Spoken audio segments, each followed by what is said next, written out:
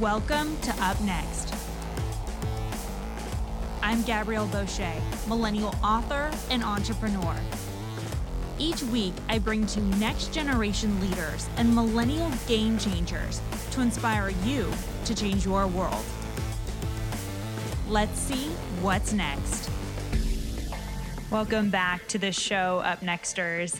This week, we are talking about the things that all young adults should know. I mean, we probably don't. As someone who's 28, I'm sure there are plenty of things that I still don't know, but I'm ready to learn what I have no idea, and that is with our new guest, John Hawkins. Now, John is the owner of rightwingnews.com, and he's a contributor to all sorts of places, including townhall.com. But what's really interesting and fun about John is he just released his new book, 101 Things All Young Adults Should Know. So welcome to the show, John. It is great to be on with you. Thanks for having me on. My pleasure. So why 101 things? I mean, couldn't you write like a million things young adults should know? Well, you know, you can only do so many in the book, right? I mean, if you don't want to water it down, and I know some of these things can get kind of watered down. So I wanted to have stuff that I felt like was good when I was pumping out because, you know, if you've read my stuff on townhall.com, it's all lists. So 101, that's like a book length instead of column length. Yeah, well, I appreciate the listicles because as someone who is a young adult, numerating things is very helpful. I can just check that off of my list and move on. But why did you want to write this book? Now, you're a Gen Xer, right? Right. And you wrote this book targeting millennials. Right. Why did you want to do that? Well, two reasons. One, a while back, this was a few years ago, I wrote a list, naturally, 50 things every 18-year-old should know. And I got a really, really great reaction off of it. In fact, it was so great that I actually had a publisher call me about it back then. Now, I couldn't just turn that little list because this was a short list. This was like a list of things into a book. So I took that. There's a few things from it that are on the book, but I wrote it from scratch, did it up. And also, you know, everybody who gets to be my age always looks back and says, you know what? If I knew at 20 what I know at 40, I would have been so far ahead of the game. So that's what I was trying to do, help people learn all that stuff the rest of us learn through experience that you can't reason your way through. All right, so let's go through some. No, we don't have time to go through all 101, John. I'm just telling you that right now. All right. But I'm with you if you want to go through 101. But can you go through some of your favorites from your list of all things we should know? Sure. Here's one that I think is very applicable because I got nailed with it. And I think a lot of your people, the listeners who are in college, will appreciate it.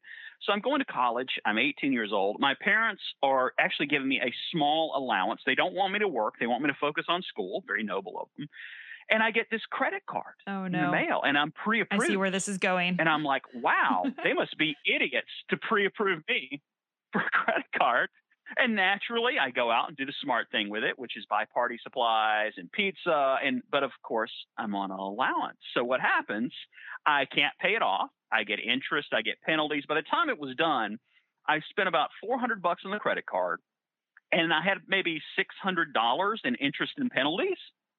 So it took me a long time to pay that off. It took me like 3 years. And when I finally paid it off, I cut the credit card up and didn't use another one for like 20 years. But that's one of those things. Oh, yeah. You either have to know somebody or have it happen to you before you go, wow, I shouldn't do that. It's just one of those things, you know? Yeah, not only that, I mean, credit card scammers are now going after college students in a very serious way because they realize that these younger individuals may not have credit yet.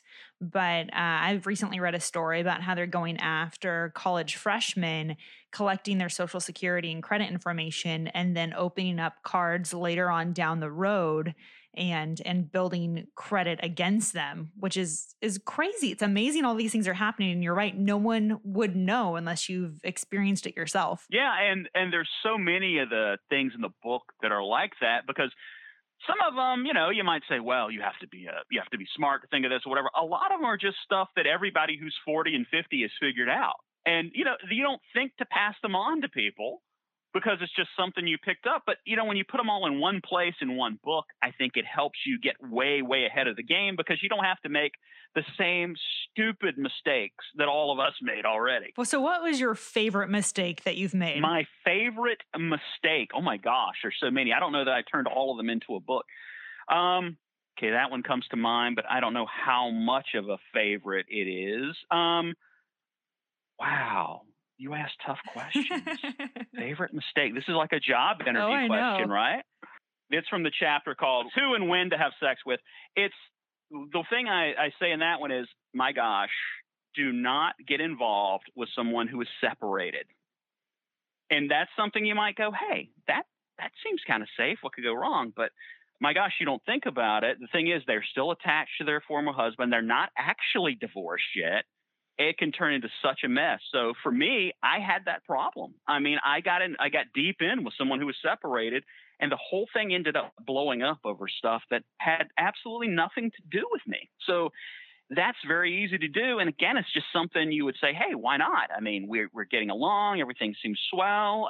It's something I would advise people not to do. It's probably not a good idea. See, when I asked that question, you couldn't tell, but I was crossing my fingers and I was like, please tell an ex-girlfriend story. Please tell an extra, because that's usually what most of these books end up talking about, right? Well, I talked about it a little bit. I didn't go too crazy with it because let's face it, everywhere, it's just one of those things, they push sex so much in our society, but is it really what everybody needs to hear? I mean, they make it sound like, oh my gosh, you're really missing out if you're not having sex right this second. But do you want to be the guy who has a one-night stand and the condom breaks?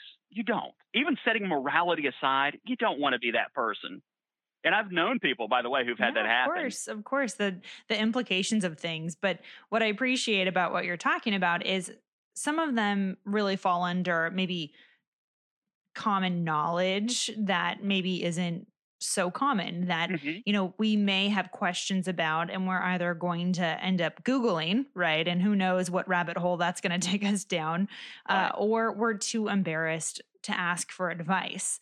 And so it sounds like you're willing to take that jump to kind of put yourself out there and share from your own personal experience. But how many of the 101 tips that you include in your book are yours, and how many of them did you borrow from other people? Well, it's definitely a mixture.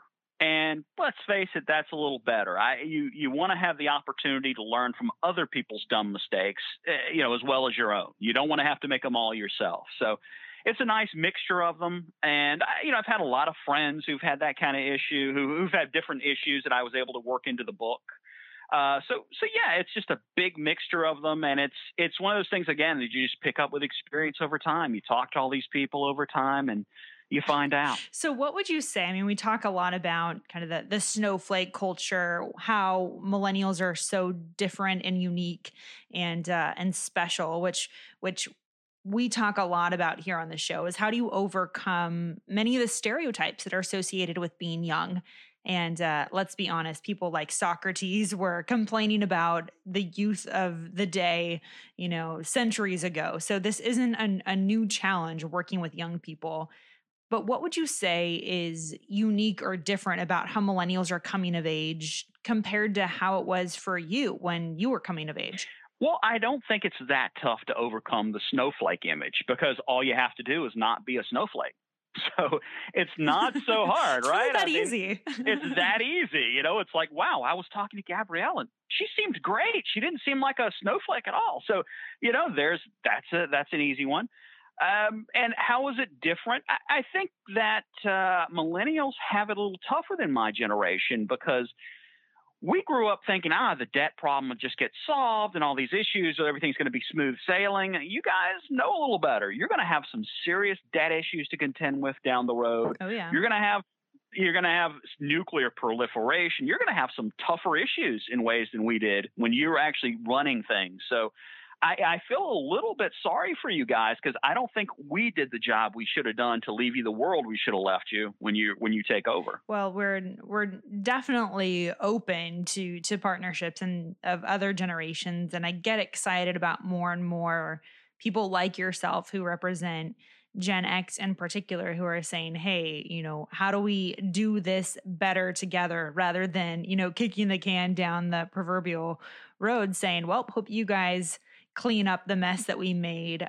Cause there's no way that we're going to be able to lead like my generation needs to without the help and the insight and the wisdom, of course, of generations like yourself, which is why I'm really looking forward to your book coming out. So for any of our listeners interested and excited about grabbing themselves a copy of your book, where should they get their own copy? I would suggest that they go to Amazon and go for 101 Things All Young Adults Should Know. You'll find it right there. John Hawkins.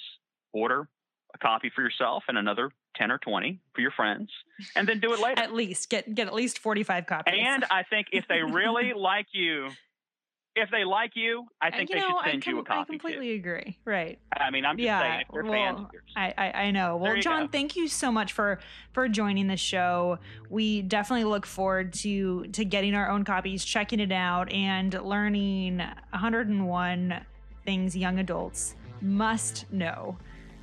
I'm excited to hear more about you, have you back on the show, and see if maybe there's 102 things young adults should know coming out of the future.